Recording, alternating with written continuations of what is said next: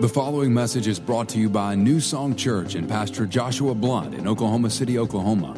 For more information on New Song, visit us online at newsongpeople.com.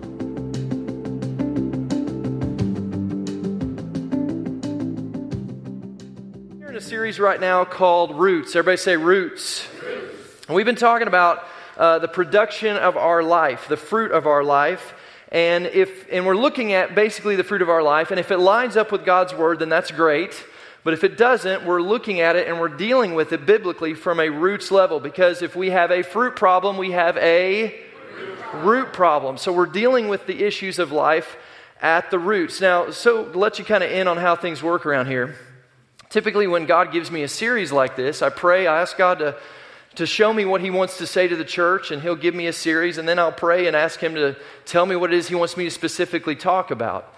And in this series, I knew there were two specific issues He wanted me to deal with. One was rejection, which we talked about last week. If you missed that message, I'd encourage you to go back and listen to that. And the other was fear. And as I prayed about that, I felt like God said, I want you to preach about fear, and I want you to invite Sarah to preach this message with you. And so I called Sarah that day and I said, hey, hun, God's telling me to preach on fear, and I'd like you to preach on this with me. And she said, I've actually been praying about this today, and God spoke to me and told me that I need to preach a message on fear. So God's talking to us. I believe today's going to be really, really good. And what we're believing for is that there's some of you who have some issues with fear, and God is going to uproot some of the fear issues of your life and help you to step into a new level of freedom that He has for you. Can you agree with me on that this morning? So, hi Sarah, by the way. Yes. So let's pray and then we will dig right into this, all right? Lord, we love You. We thank You for this day. Thank You for what You're doing in our lives, God. And we invite You over the next few moments to speak to us. God, specifically for me and Sarah, I pray that You would use us, that You would speak through us to minister to the hearts of people in our church. I pray that we would disappear and that You would show up, that the loudest voice in this room would be the voice of the Holy Spirit speaking to us and to the people of the church. So Lord, we ask You to do an amazing work. We thank You that we're going to leave change. We believe that. In Jesus' name we pray, amen. Amen. Well, around 7 or 8 years ago, Josh and I were driving around in Texas where we used to live, and I get a call on my cell phone. I look down, don't recognize the number, so I send it to voicemail. And about a minute later, my phone buzzes and lets me know I've got a message. So I proceed to listen to this message, and it's from Kroger. Now, for those of you who don't know, Kroger is not the name of my weird brother or uncle or some weird person that I know. Kroger is a grocery store in Texas. It's a really great grocery store. They have a tortilla factory, fresh tortillas, made Taco Tuesdays in Texas. Something else. Taco Tuesdays in Texas were legit. They were. So I get this call, and the way it works at Kroger is you have a card there. Discounts on gas, things like that. And every time you shop, you scan the card, and it also tracks your purchases. So Kroger's calling to let me know, as a valued customer, that something that I've purchased has been recalled. Now, whenever they let me know that it was the Nugo protein bar that had been recalled in this message, my heart began to race. My throat locked up. I couldn't swallow. My palms started to sweat. Like this wave of fear and dread hit me. Because that summer, I had eaten like 50 Nugo protein bars. It was my protein bar of choice, and like every day for lunch, I was eating one of these things. And so when they say, dear valued Kroger customer, the Nugo protein bar has been recalled, I immediately go down worst case scenario road. And I begin to think, oh my gosh, is there cancer-causing chemicals in these bars? Is there like little shards of metal and glass that are now tearing up my intestines and I don't even know it? Is there some like deadly bacteria in this thing? What is it? And I'm panicking, freaking out, and then a second later they say the ingredient, milk, is in these Nugo protein bars. That's dun, it. Dun, dun. It was just milk. And the reason that it had been recalled is because that wasn't listed on the label. Now, if you're lactose intolerant or something, that might have really thrown you for a loop. But I love milk. I drink milk all the time. And so it wasn't that big of a deal. I hung up the phone. My heart rate went back to normal. My palms stopped sweating. I could swallow again. Everything was fine. But I was a little bit embarrassed about how quickly my mind went to worst case scenario road before I even had all the information. I mean, in a split second, I'm going through all these scenarios. When Josh and I got married, I was 18, and we've been married for 15 years now. And I had experienced some fear in middle school, dealt with fear. God miraculously healed me. I was having sleepless nights. I've talked about that here at church before, but he healed me, set me free from that. But then right after we got married, we went on our honeymoon, had an amazing honeymoon in Hawaii. 2 weeks later, we're settling into our home in Tulsa, and I got really sick. And I was throwing up, high fever, really weak, and went to the doctor, and they couldn't figure out what was wrong with me. They were like, we really don't know what's going on. And their concern, the concern on their faces, it sowed some really intense fear seeds into my life, them not knowing. And I got over the sickness in about 2 weeks.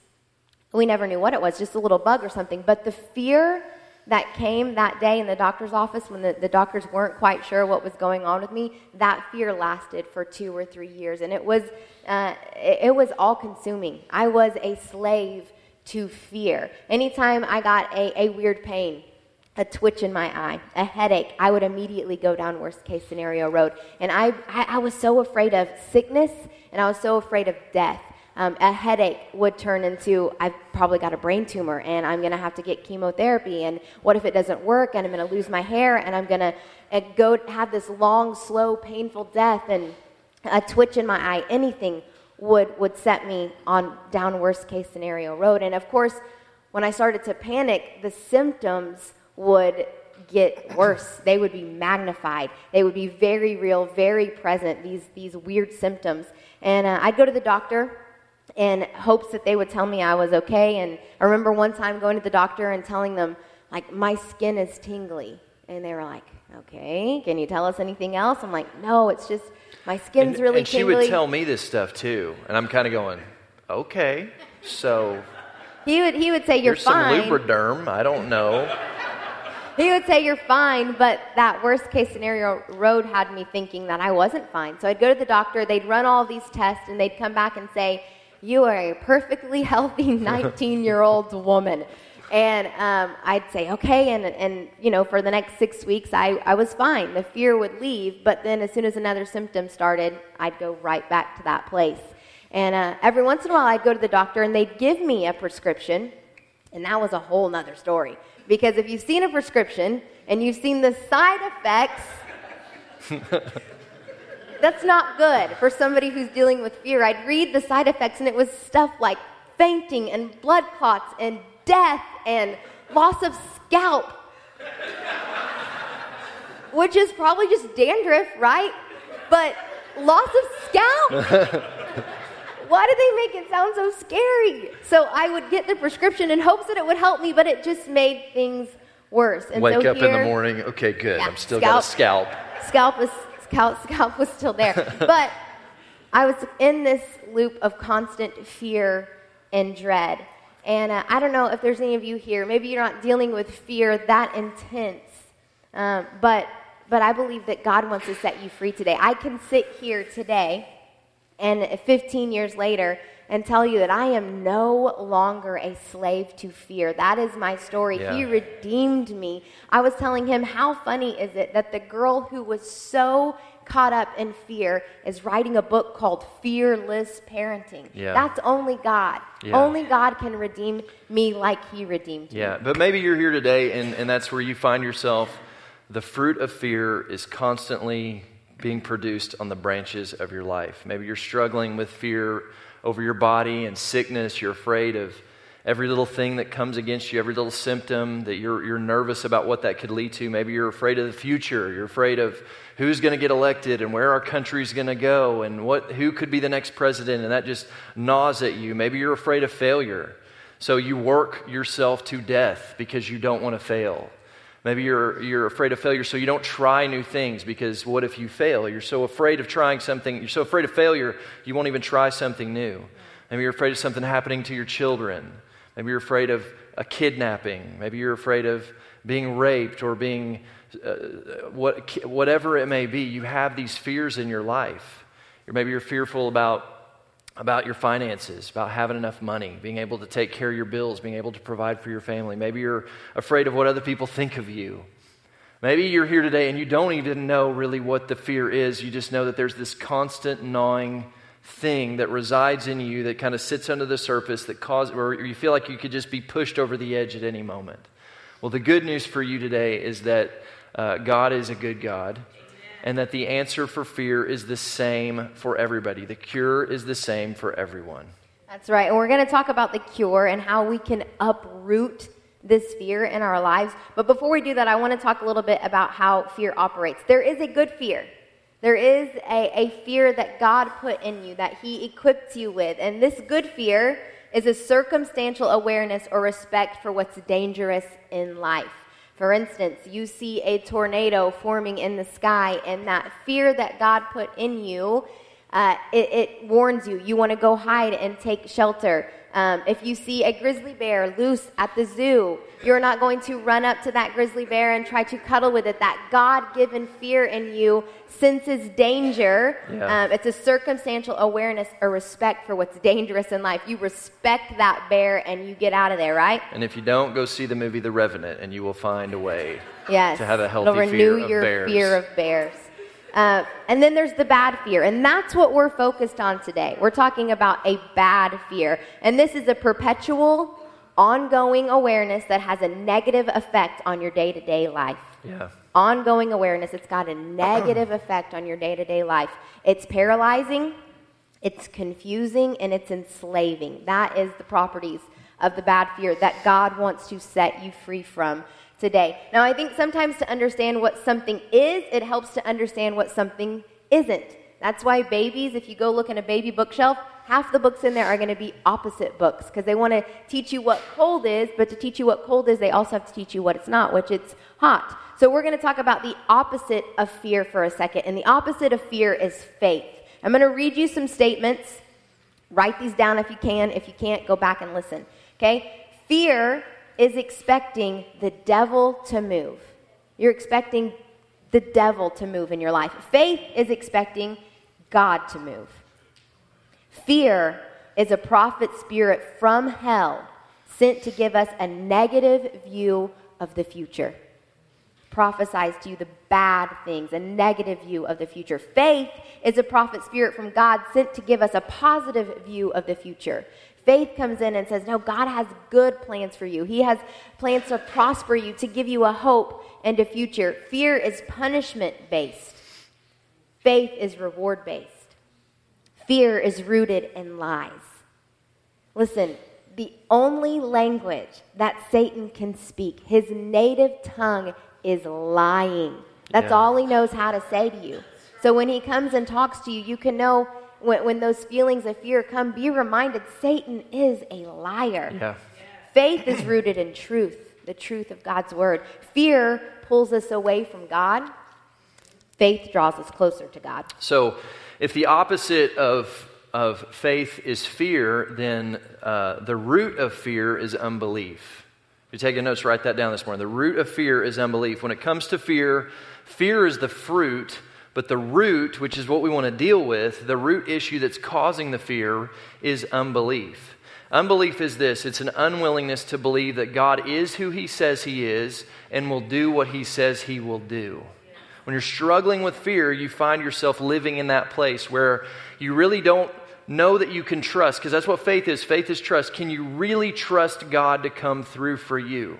If there's an area of your life where you're struggling with fear, you're struggling to trust God in that area of your life. So what happens is you see God as being untrustworthy in an area, and you don't really believe that He will come through for you. Now, this is a growth stunter for you in your walk with God. Your unbelief, your fear will stop you in your tracks, because we as Christians are called to walk by faith, right? God is going to ask you to become who it is God's called you to be. You're going to have to walk by faith. You're going to have to take some steps that cause you to trust God. But if you're rooted in unbelief, you're rooted in fear, then when an opportunity presents itself for you to step out and trust God in faith, because you don't really believe God will come through for you, because you're rooted in fear, you won't be able to take that step of faith, and you're going to miss out on the plans and purposes and life that God has called you to live. So you can't walk by faith if you're rooted in fear. Okay, so if the root of fear is unbelief, then the root of of peace, which is what we want our life to be producing, is faith. Look at this with me in John 14:27.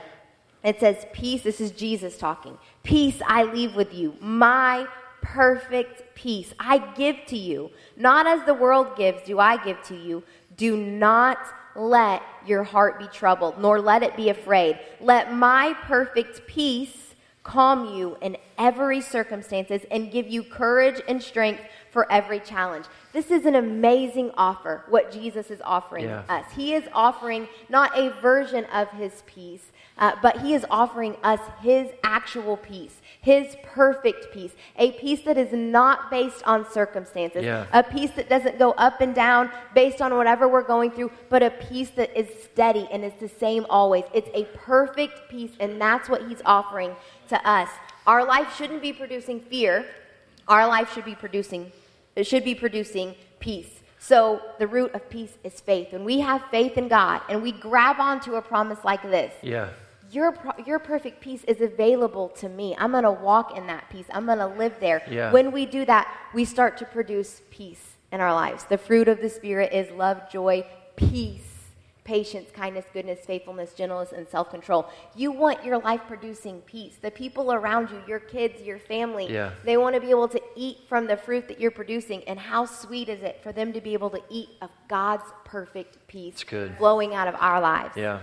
Okay, so we want to give you 4 things today to help you to uproot unbelief and walk in faith, in the faith God has for you. So if we're going to uproot unbelief and stop the fruit of fear, we have to, number 1, turn on the lights. Turn on the lights. When Sarah and I first started dating years ago, I took her on a date one time to Drumright, Oklahoma. Anybody from Drumright, Oklahoma? No? Okay, yeah, good. To a place called, it was around Halloween, to a thing called Scream Country. Anybody ever heard of Scream Country before? Okay, Scream Country is this path that's out in the woods that the school in Drumright puts on, where you walk through these woods and people try to scare you. In fact, here's what they still do this to this day. Here's what the website says. Scream Country is a haunted forest. It's a Halloween experience like no other. It's located 2 miles northeast of Drumright in Oklahoma, deep in the woods, and haunts over 40 acres of dark, twisting forest. So what you do is you go out to this place and you pay money to walk this trail, and while you're walking down this trail in the dark, people pop out with masks on and chainsaws and fake knives and stuff and try to scare you out of your mind. Sounds like a good date, doesn't it? But here's the thing, you got to understand, I was being strategic. I knew what I was doing. I'm thinking, okay, I'm going to take her out here, and she's going to get all scared, and she's going to turn to me, her protective man, and cuddle up with me, and, body on body kind of stuff. This is going to be good, right? That's what I'm thinking. I'm strategic. So, and in fact, I remember we were driving out there. I remember telling her, if you really wanted to murder some people, this is like the perfect cover. You could go out here for real, and you could be killing people all night, and no one would know till the next day. They would just think it was a part of the show. I think you told me it was an escaped convict's paradise. Yeah. So I discovered something, though, that night. When Sarah gets scared, she doesn't cuddle. She screams, and then she punches. And she punched me over and over again. So we're walking through this forest and people are popping out and she's going, ah, boom, and just blasting me on the arm over and over again. Now, here's my point with this whole thing. What makes an event like Scream Country effective is that it's in the dark. It's in the dark. Scream Country doesn't begin during the middle of a day on a beautiful, afternoon where you could see everything. They do it in the dark. Why? Because when you're in the darkness, everything seems scarier. If I was walking through in the day and I could see that person coming at me with a chainsaw was an acne-faced high school sophomore with an electric chainsaw that doesn't have a chain in it, I'm not going to be very afraid. That's the reality, but what I see in the dark is something completely different, isn't it? And so the point is this, if you're dealing with fear, you got to flip on the light. You got to turn on the light. You need to expose the fears. Don't allow them to stay hidden in the darkness that they thrive on. Right. When I was dealing with fear, I was afraid to talk about it. I didn't want anybody to know what I was dealing with.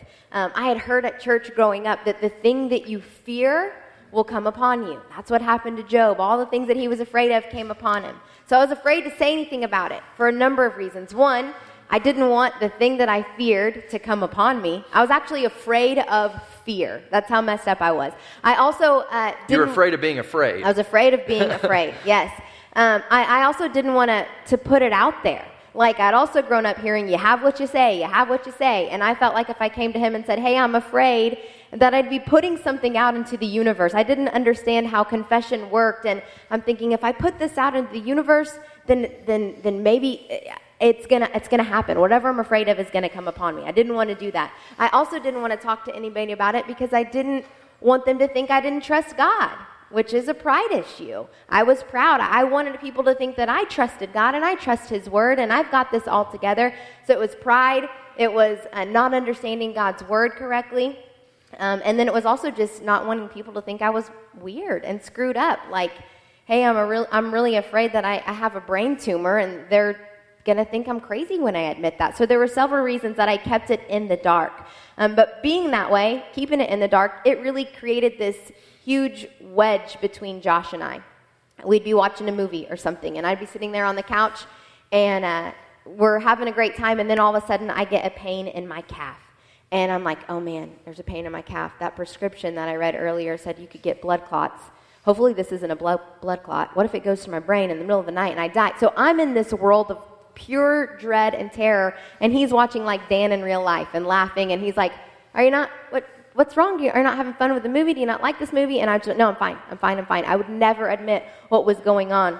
But finally, after 2 years of being married, I saw him go through something, walk through some sin in his life that he decided to take out of the darkness into the light. And I saw when he brought it into the light and started talking to me about it and started talking to his parents and his friends and families, when he brought that sin into the light, how quickly and how effectively he was able to get rid of that sin. And so whatever you're dealing with, know that you've got to bring it into the light. Whatever fears, no matter how silly, no matter how big, no matter if you think people are going to think you're weird or that you don't trust God, it's worth it to get it out into the light. Let people tell you, just shine light on it. Yeah. When I began to tell him what I was dealing with, it was just like as soon as it came out of my mouth, the fear left. Yeah. It was just getting it out into the open, saying, hey, I'm really dealing with this thought of having a blood clot. And as soon as I would say that, it was like, the fear is gone. It just needed to be brought out into the light. And he would pray for me and comfort me. This is what small groups are for. Yeah. If you're not in a small group, I want to encourage you to get in a small group, a women's group, a men's group, one of our community groups. Find some people that you can do life with so that when stuff like this comes up, you have people that will help you shine light on what you're dealing with. They'll help make something that seems big and scary, they'll reveal it for what it really is, a lie from the enemy. Yeah. So, and I would encourage you got a spouse, find somebody you can connect with. Now, what we're talking about here is exposing the fear, not embracing the fear. And it's important that you understand this because I think this line can get a little blurry sometimes. So when we're exposing the fear, the goal is to get it out into the light so we can see it for what it is and find freedom from it. Not so you can identify with it and make it a part of who you are. Listen, here's a really good piece of advice for you today. Never identify with something that comes from the devil. Don't do that. And fear comes from the devil. In fact, the Bible tells us that God has not given us a spirit of fear, but of power and a love and a sound mind.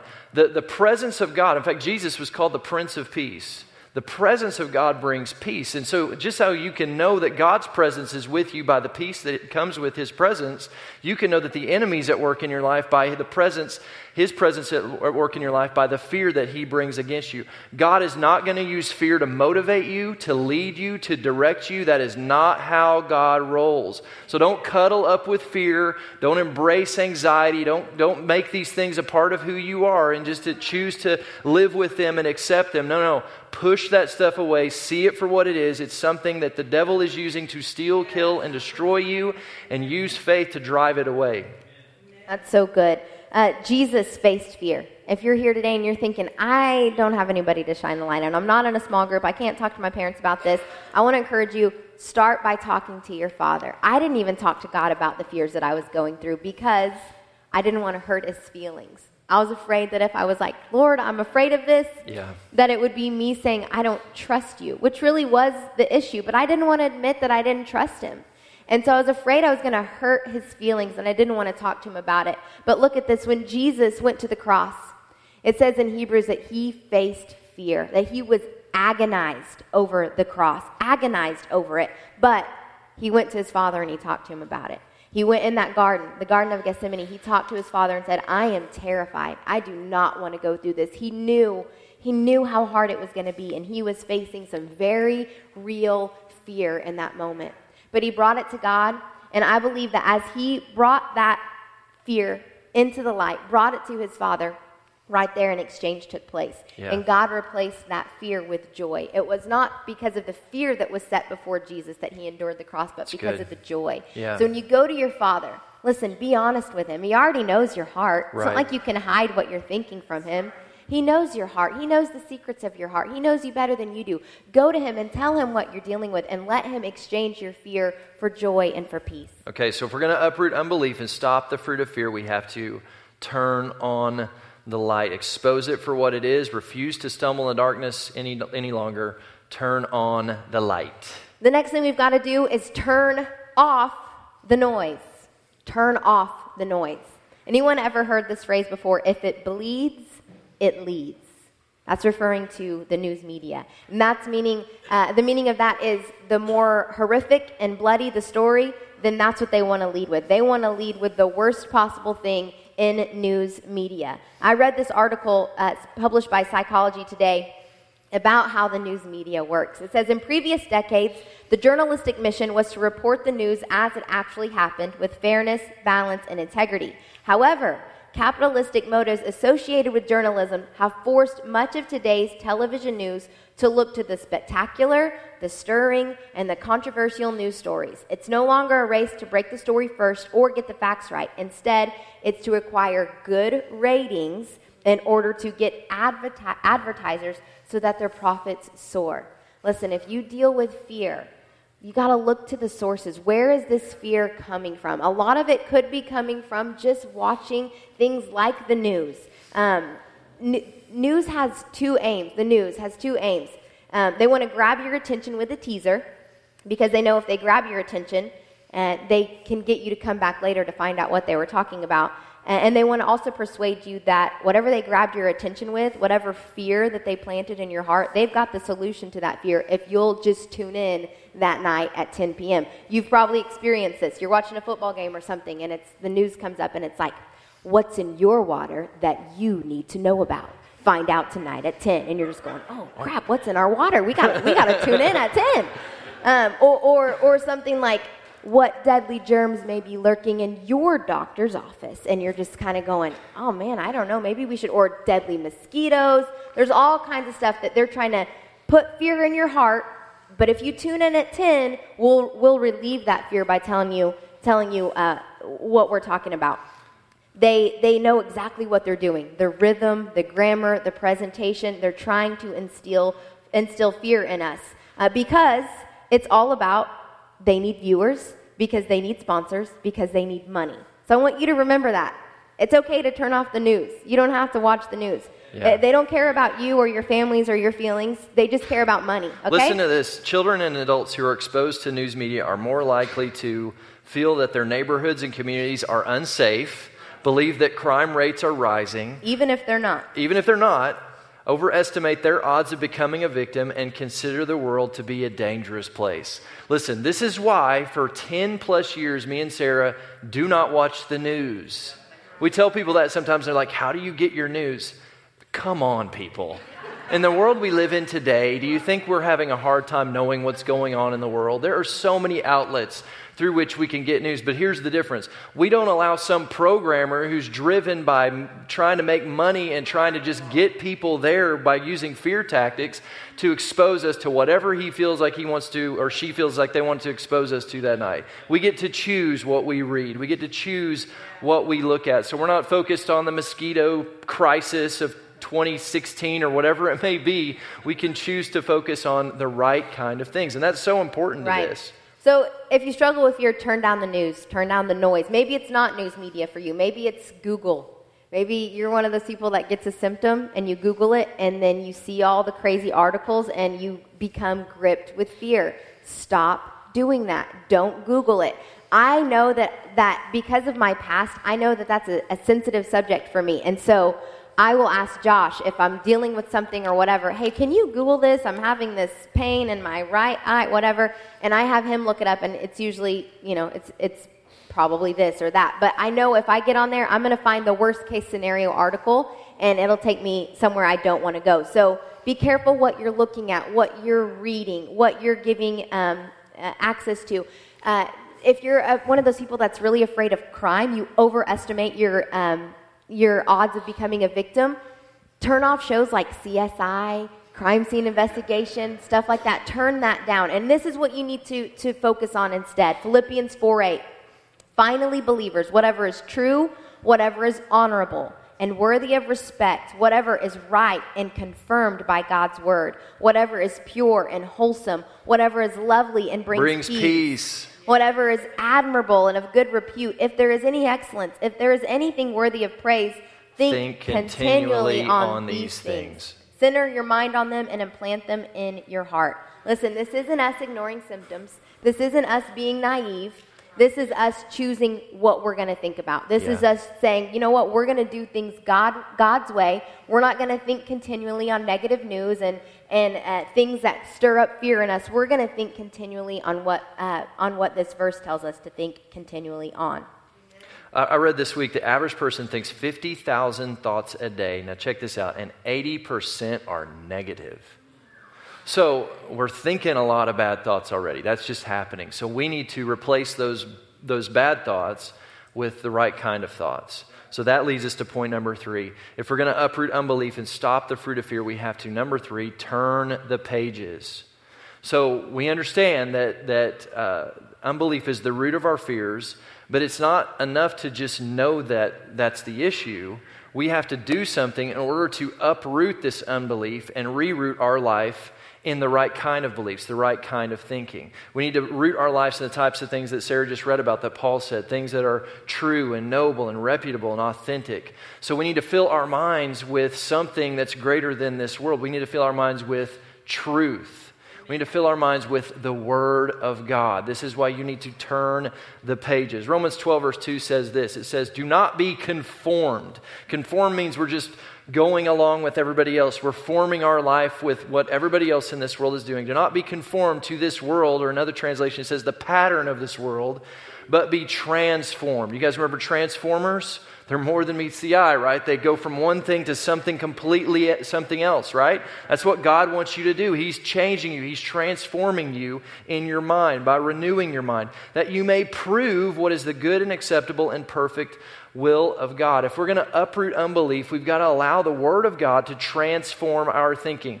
We're born into this world with a certain way of thinking. We live in a world that thinks a certain way, and so the default setting of our mind is to think negative thoughts. So we need to replace those negative thoughts with the positive thoughts of what the Word of God has to say. So this is what you do. You find promises in God's Word, promises about God's goodness, promises about God's plan for your life, and you begin to allow those thoughts or those words from those promises from God to transform your thinking. How do you do that? You read the Word of God. You write down verses that speak to the issue that you're dealing with. Listen, feed the need. If you're struggling in a certain area, find verses that speak to that area of your life. Write those verses down. Put them up in your house. Put them in your car. Put them on your mirror. Speak them out of your mouth. My friends, the Word of God is life-giving. It is the Bible is the actual Word of God, which created this world, formed this world. And if you want it to form your world, you got to get it inside of you, in your mind and in your mouth, so that it can begin to transform your life into the image of what God wants your life to be. One promise from God has enough power to send 1,000 fearful thoughts running. So replace those fearful thoughts with God's promises. And if you need somewhere to start, Psalm 23, Psalm 91, 1 John 4. Psalm 23, Psalm 91, 1 John 4. All right, if we're going to uproot unbelief and stop the fruit of fear from being produced in our life, lastly, we're going to have to turn back time. And to me, this is the most important part of this message, because you can turn on the light, you can expose your fear, you can turn the pages of your Bible, but if you do not get this right here, fear is still going to have a foothold in your life. I'm sure you all know somebody who likes to blow smoke, right? We all know that person.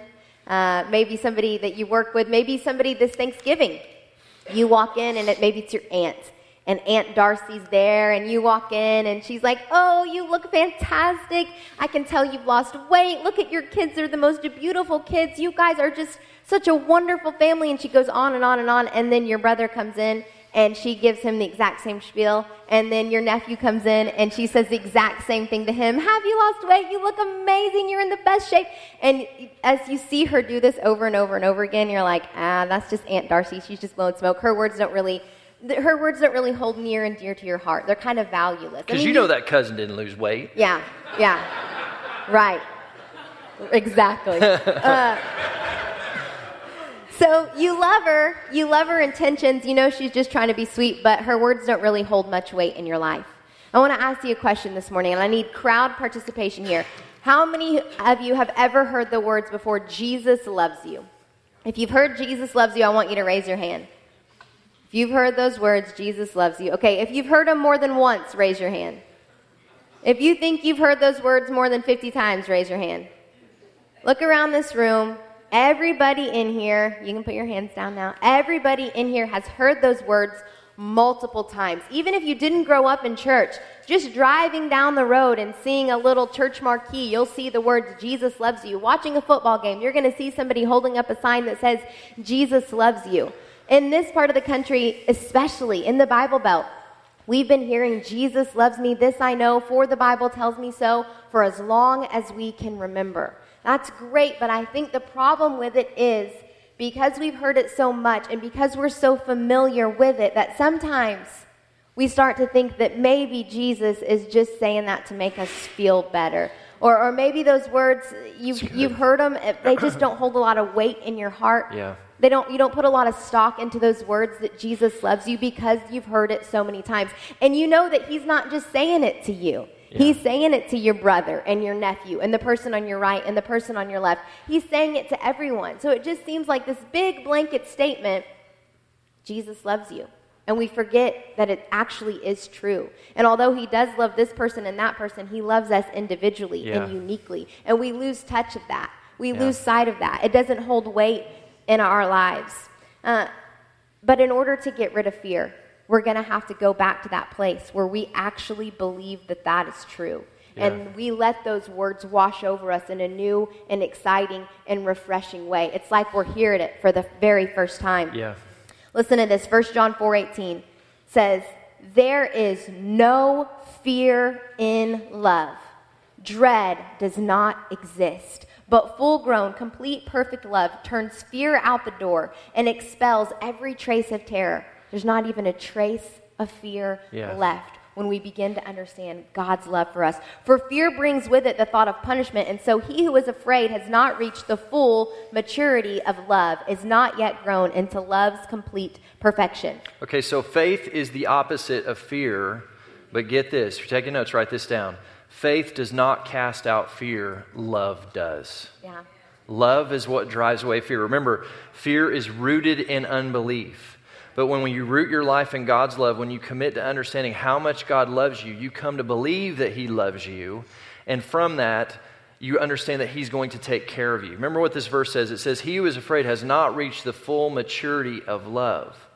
So they haven't reached this place. Now I have a question for you. How long does it take to reach the full maturity of love?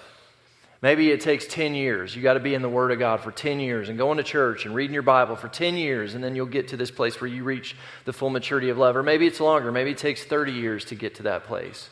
Well, I would argue that we can all be there. And here's why. If I think about the most unfearful people in my life, it is my kids, especially when they were really little.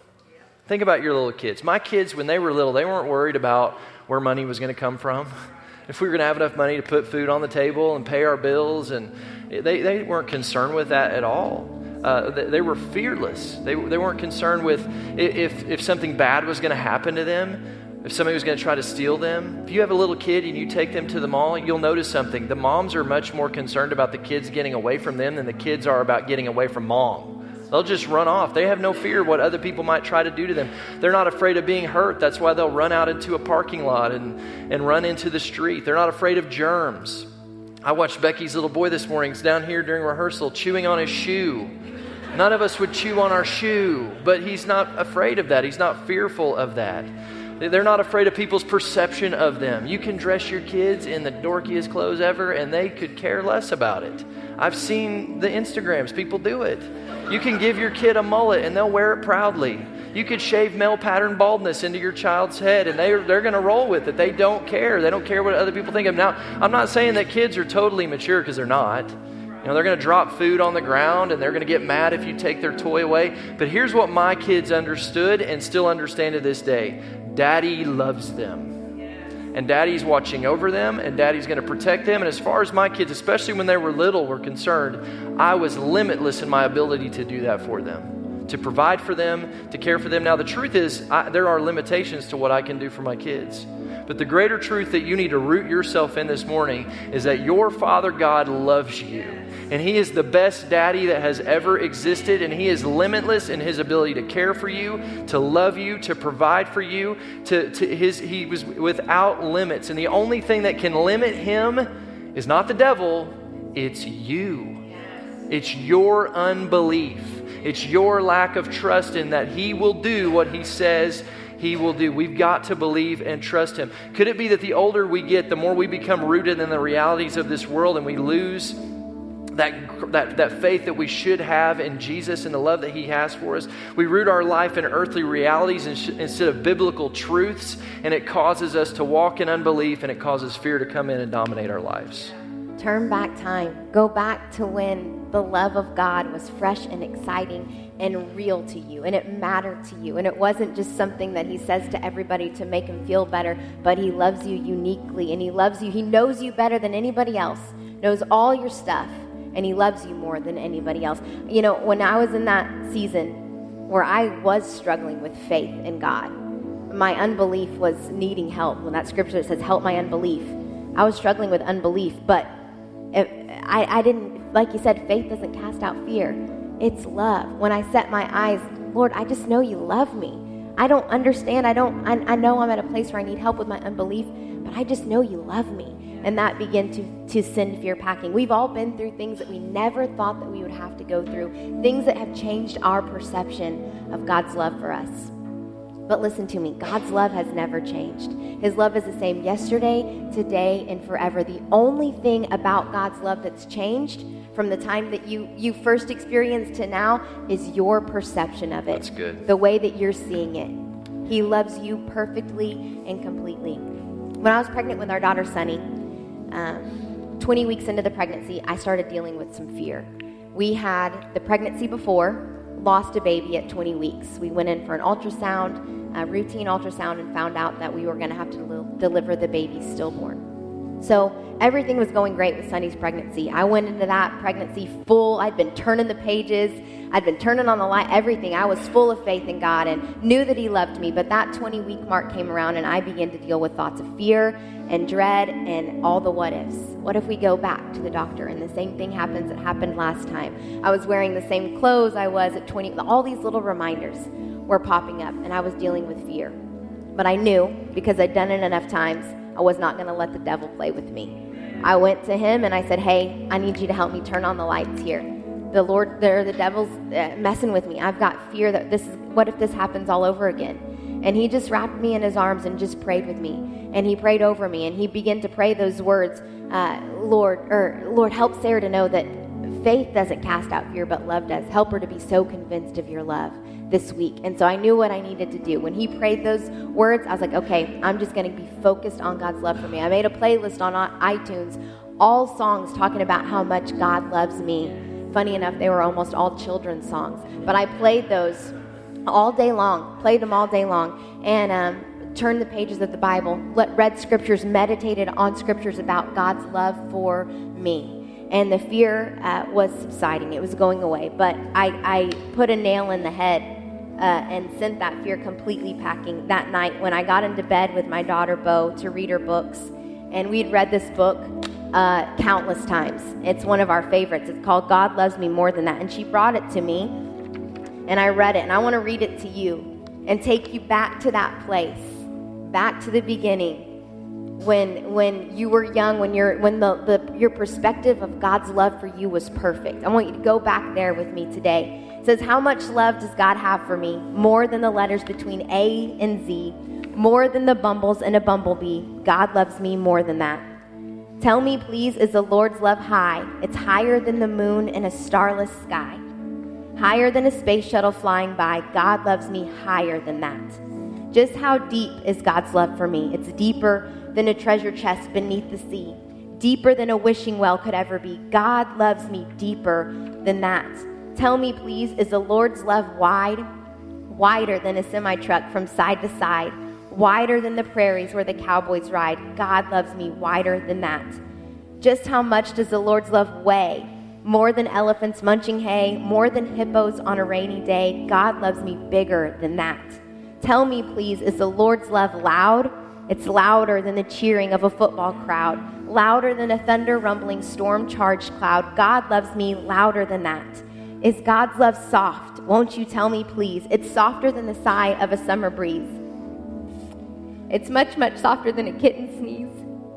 God loves me more or softer than that. Lord, it's great to be loved by you. I hope you know that I love you too. It's nice to know that my whole life through, God loves me more than that. Whatever it is that you're going through this morning, whatever fears that you're facing, be convinced that God loves you more than that. His love is deep. His love is high. His love is wide. His love is loud. It's louder than the lies of the enemy. Yes. Let God love you and watch those fears die. Would you bow your heads and close your eyes this morning? I want to invite you to ask the Holy Spirit what He's saying to you today as you listen to this message. And I want you to ask yourself this question. If you are dealing with an area of fear in your life, I want you to ask the question. Maybe this is a question you start with. What is my that? Like, what is that fear? What is that issue that I keep dealing with? What's causing anxiety? Whatever it is, I want you to ask God to reveal it to you. And then I want you to ask this question. God, do you love me more than that? Maybe you're afraid of having a miscarriage or losing a baby or having a child that's born with birth defects or issues. God, do you love me more than that? Maybe you're afraid of your financial future, if you're going to have enough. God, do you love me more than that? Maybe you're afraid of sickness. I believe God is saying to you today, I love you more than that. With long life, I want to satisfy you. I love you more than that. And it's not that everything will always be perfect, because the word says that it won't. But even when things don't go the way that we want them to, that we know that God loves us and He's going to carry us through whatever challenges that life may bring. Yeah, so whatever your that is, just present it to the Lord and really come to believe that God loves you more than that. Lord, we love you this morning. We thank you that you are a faithful God, a good God who cares about your children. And you have the ability to care for us, to provide for us, to minister to us, to heal us. And so we put the full weight of our life into your hands. We believe you. We put our trust in you. We seal ourselves in your love. And I pray that you would continually reveal the largeness and the amazing love that you have for every one of us here this morning. In Jesus' name, amen. With your head still bowed and eyes closed, if you're here this morning and you've never made Jesus the Lord of your life, I want to invite you to do that today.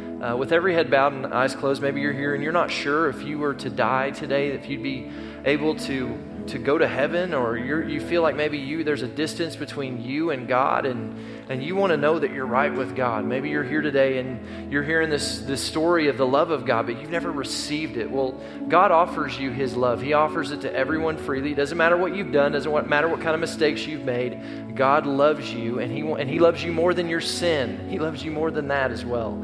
So He wants to receive you into His family today. So if you've never made Jesus Lord of your life, I want to invite you to pray this prayer with me. And since we're all in agreement, church, let's all pray this together. Say, Father God, thank you for Jesus. Thank you for sending your Son to die on the cross for my sins. I confess I'm a sinner, but I believe, Jesus, you took my sins. You died with my sins, and you rose from the dead so that I could be raised to new life with you. God, I know you love me more than my sin. So I thank you for forgiving me, making me new. I give you my life. I give you my past. I give you my present. I give you my future. I give you my all. In Jesus' name, amen. Amen. Thanks for listening to this week's message from New Song Church. If you have a prayer need or would like more information about New Song, you can email info@newsongpeople.com. If you would like to partner with New Song through giving, go to www.newsongpeople.com/give. And if you want to stay connected to New Song, you can find us on Facebook, Instagram, and Twitter by searching for New Song People.